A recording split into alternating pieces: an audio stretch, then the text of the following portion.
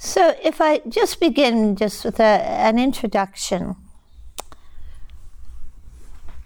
The Buddha was not particularly, I think, interested in producing perfect meditators. I think the Buddha's passion was guiding people in ways of flourishing, ways of being a creative, embodied, engaged human being, deeply grounded both in ethics and in a well-trained heart and mind. And according to the Buddha, the art of human flourishing lies in that cultivation of a well-trained heart and mind. What does that look like? What does a well-trained heart and mind look like? In one of the discourses the Buddha speaks about a well-trained heart and mind throughout all the discourses. But in one of the suttas, the Buddha says that a person with a well-trained mind will think the thoughts they want to think when they want to think them, and will not think the thoughts they don't choose to think. They are called a master of the courses of thought. So how does that land with you? Does that look like your mind?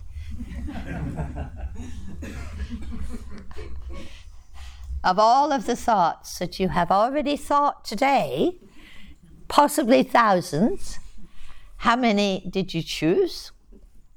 How many were helpful? How many were needed? He also speaks about this well-trained mind as being a mind, a heart that is infused with kindness, with compassion, and with non-clinging. So it's not just about the level of thought activity. It is really about the landscape of this well-trained heart. So the person with a well-trained heart and mind can see things as they actually are, in the light of understanding, in the light of insight, of knowing all things to be changing, unstable, of knowing about our vulnerability as human beings, that we are vulnerable to aging, to sickness, to dying, to loss. Clearly understanding that there is no independent pilot in the cockpit, no independent self-existence, that all things are empty of independent self-existence. A person with a well-trained heart and mind is really a person who has stopped arguing with the unarguables. They've stopped the narratives about, it's not fair, it shouldn't be happening, it shouldn't happen to me, I shouldn't be vulnerable, I shouldn't lose things, I shouldn't age, I shouldn't become ill. They've stopped arguing with the unarguables. So when we have some picture, no matter how impossible it sounds, the Buddha's teaching was that this is not impossible. That there are very clear pathways for cultivating a mind that is a friend. He once said that, who is my enemy? And he said, my mind is my enemy. He said, who is my friend? He said, my mind is my friend. He said, I can think of no one thing that can do so much harm as an untrained mind. But that once understood, I can think of no one thing that is a greater friend than a well-trained mind and heart. And the entire pathway, the entire meditative pathway in the Buddhist tradition is really dedicated to that cultivation. A mind that is a friend, a mind that feels to be a refuge, a mind that we don't need to be anxious about. All of the Buddhist teaching was rooted actually in looking at his own mind, and really listening to the stories of other people's minds. And knowing how many of those stories were quite unique to individuals, but also the kind of universal story of what the mind can do and what the mind-heart can be. So it's a teaching of aspiration. It's a teaching of possibility that really begins in the classroom of where we are right now. You know? This is not a transcendent pathway. Well, in some ways, I mean, one of the Buddha's kind of perhaps unique gifts that he offered at his time was, instead of endeavoring to transcend the body, transcend the mind, transcend the world, he actually spoke about transcending struggle, transcending distress, transcending the causes of struggle. So in looking at his own mind and looking at the minds of others, he really did spot that there were probably many, many things that contribute to an untrained mind. You know, habit, you know, he really looked at what gets in the way. What gets in the way of this well-trained heart and mind? And that's, of course, an investigation for us all. You know, he saw many things. He saw the power of habit, the power of reactivity, the power of confusion, the power of fear. But he kind of spotted named two primary threads which vandalize the well-being of our hearts and minds. And one of those threads found in the universal story are what are called the veiling factors. Sometimes we hear them described as the hindrances, but more accurately, the veiling patterns. The veiling patterns that are at the root of all of our psychological and emotional storms. You know, the veiling patterns of the craving for sensual pleasure, the aversion, the ill will pattern, the agitation, worry pattern, the dullness pattern, and the pattern of doubt. He really saw that these 5 primary patterns, very universal patterns, certainly have the power to sabotage well-being and to sabotage the clarity and the spaciousness and the easefulness of our hearts and minds. He said the other pattern that really tends to lead to so much distress is what in the Buddhist tradition is called papancha, the proliferation of thinking rooted in underlying tendencies and patterns that clouds our capacity to see things as they actually are. And he named the threads, the emotional threads of papancha. You know, he says that there's all the stories that are built upon craving. You know, and you see the relationship between papancha or proliferation and the 5 patterns I spoke about earlier. He spoke about the pattern of proliferation rooted in craving. That's a big story, isn't it? You know, what I want, what I need, leaning forward into the better moment, the over-planning, the rehearsing, the craving for sensual pleasure, all the ways I'm going to rearrange the conditions of my world so as to maximize pleasure and minimize the unpleasant. He says there's aversion-based proliferation, aversion-based papancha. The many stories we can have about what we don't like, what we don't want, what we need to get rid of, how we need to improve ourselves, the things that are, detestable, to be avoided, annihilated. All of those stories about the people we struggle with, the events we struggle with. He says there's anxiety-based papancha, fear-based papancha, bhaya papancha. And this, of course, is all of the narratives about, how we worry, what we're apprehensive about, what we're fearful of. This is also a big story. He says there's a level of proliferation which he refers to as ditthi papancha, the proliferation of views.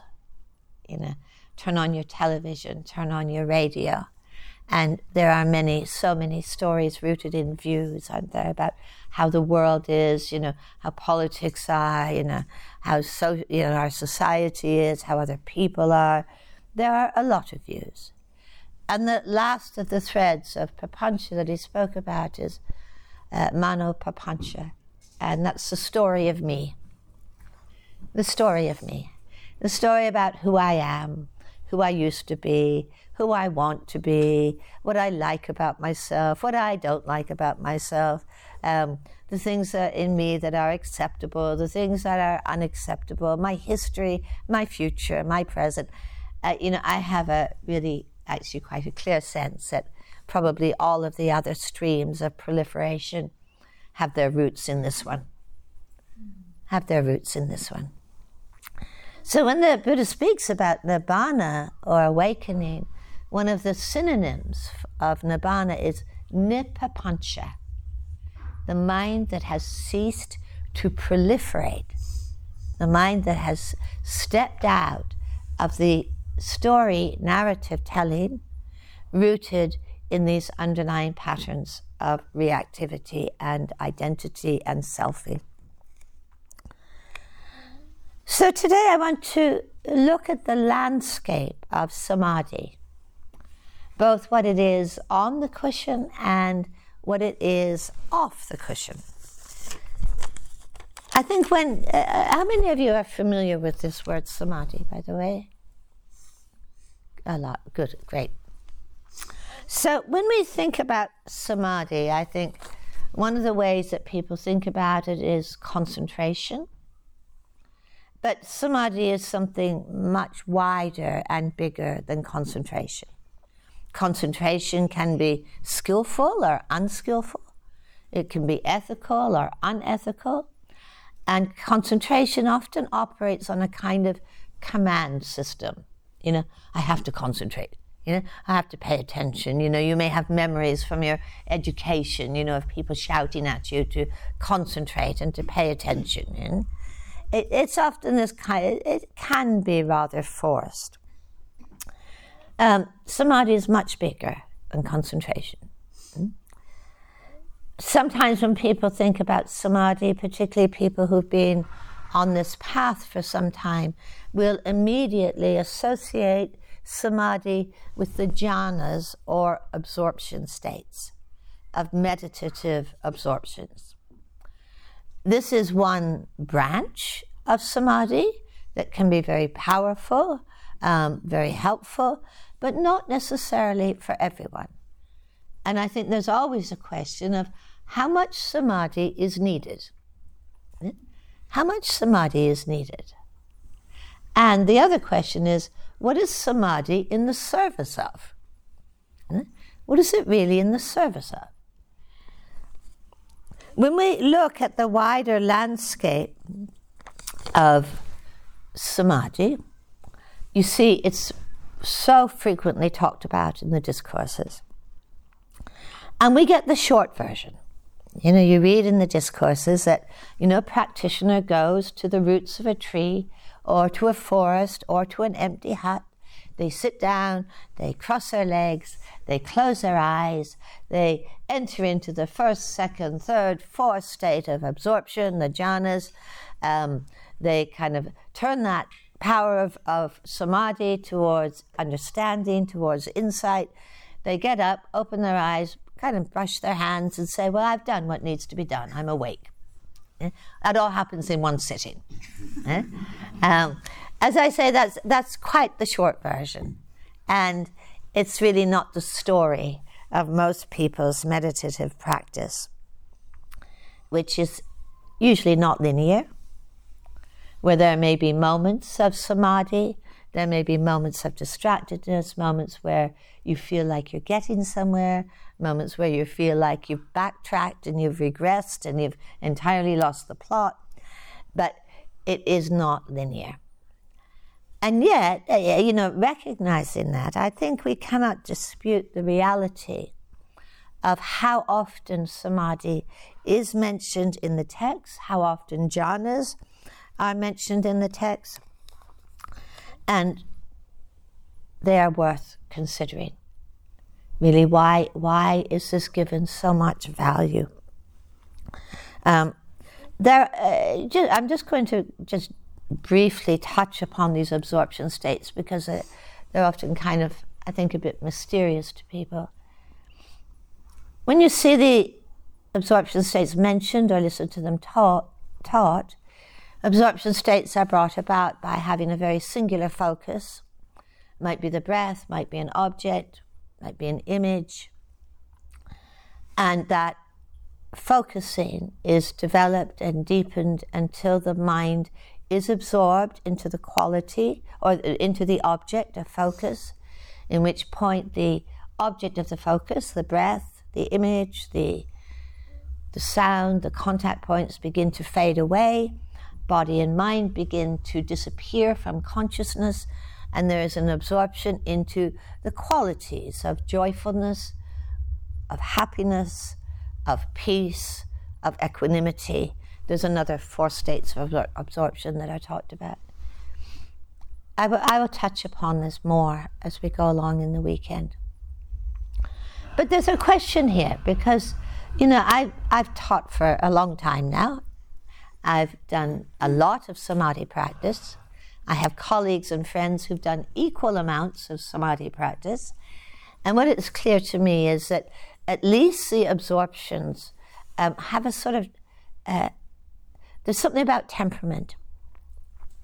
That people can do exactly the same amount of practice, have exactly the same intentions, make exactly the same efforts, and some people will go into these absorptions and some people will not. And so it doesn't mean one has more insight than the other.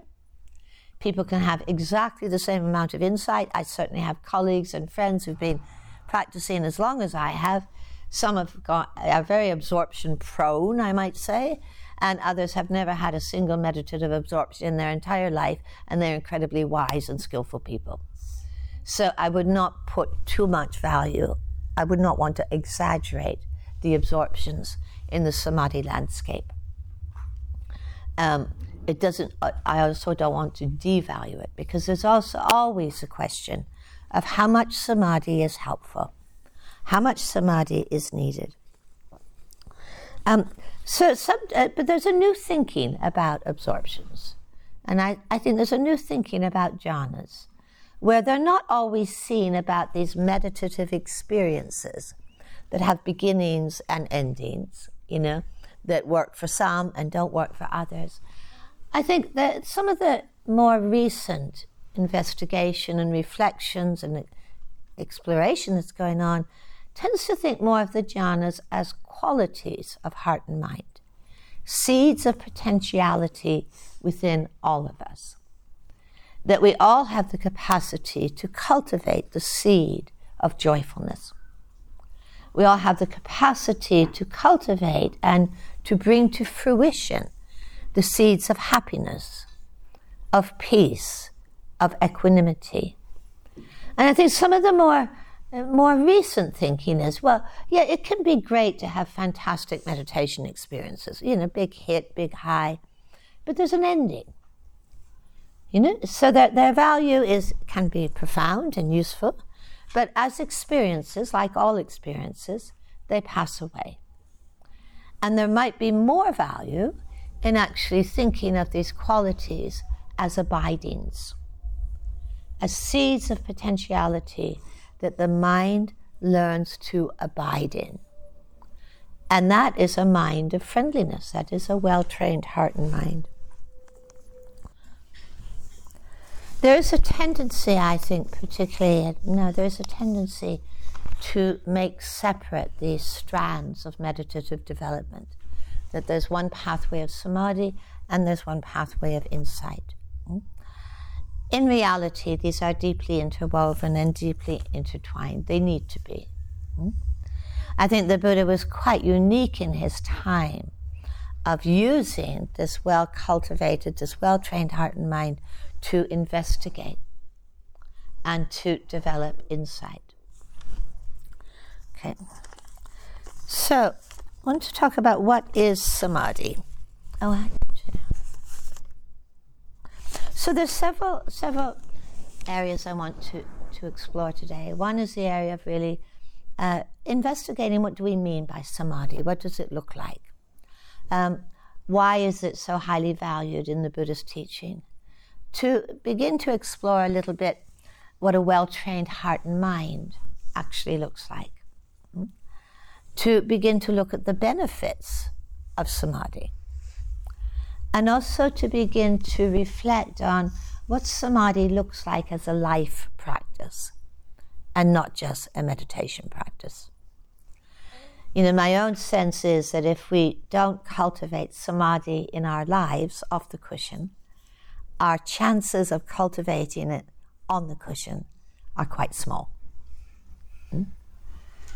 So this is very much also a life practice as we move through the world of so many sensory impressions, so many possibilities for disunification, for fragmentation, for distractedness. How do we actually cultivate samadhi off the cushion, enabling us to deepen that on the cushion and in our formal practice? So those are some of the domains that I want to cover this weekend. And I think it would be quite useful at this point that we actually have a sit together. Thank you for listening. To learn how you can support the teachers and Dharma Seed, please visit dharmaseed.org/donate.